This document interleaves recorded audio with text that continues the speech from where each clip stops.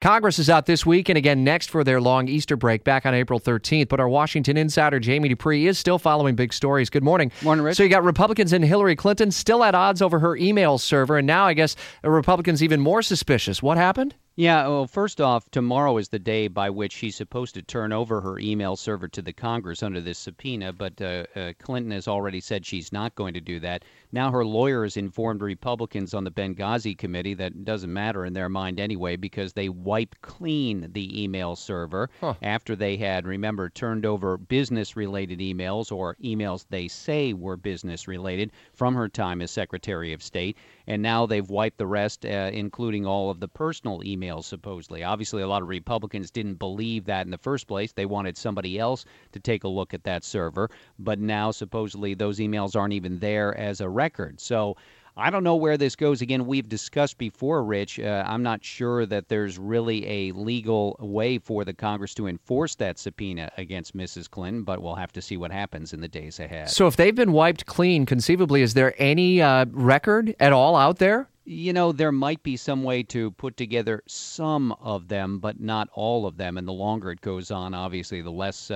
possible that is. Evidently, her lawyer said what they did was they reset it, so now it wipes everything clean after every 60 days. Isn't that interesting? I was reading your blog this morning at WOKV.com about another pretty fascinating issue, and this has to do with cell phone encryption. Yeah, this is all about the issue of when police get a search warrant to look at information on a smartphone. More and more, they are unable to access that information because either the phone is locked with new technology or there's no way that Apple or Google can unlock the key.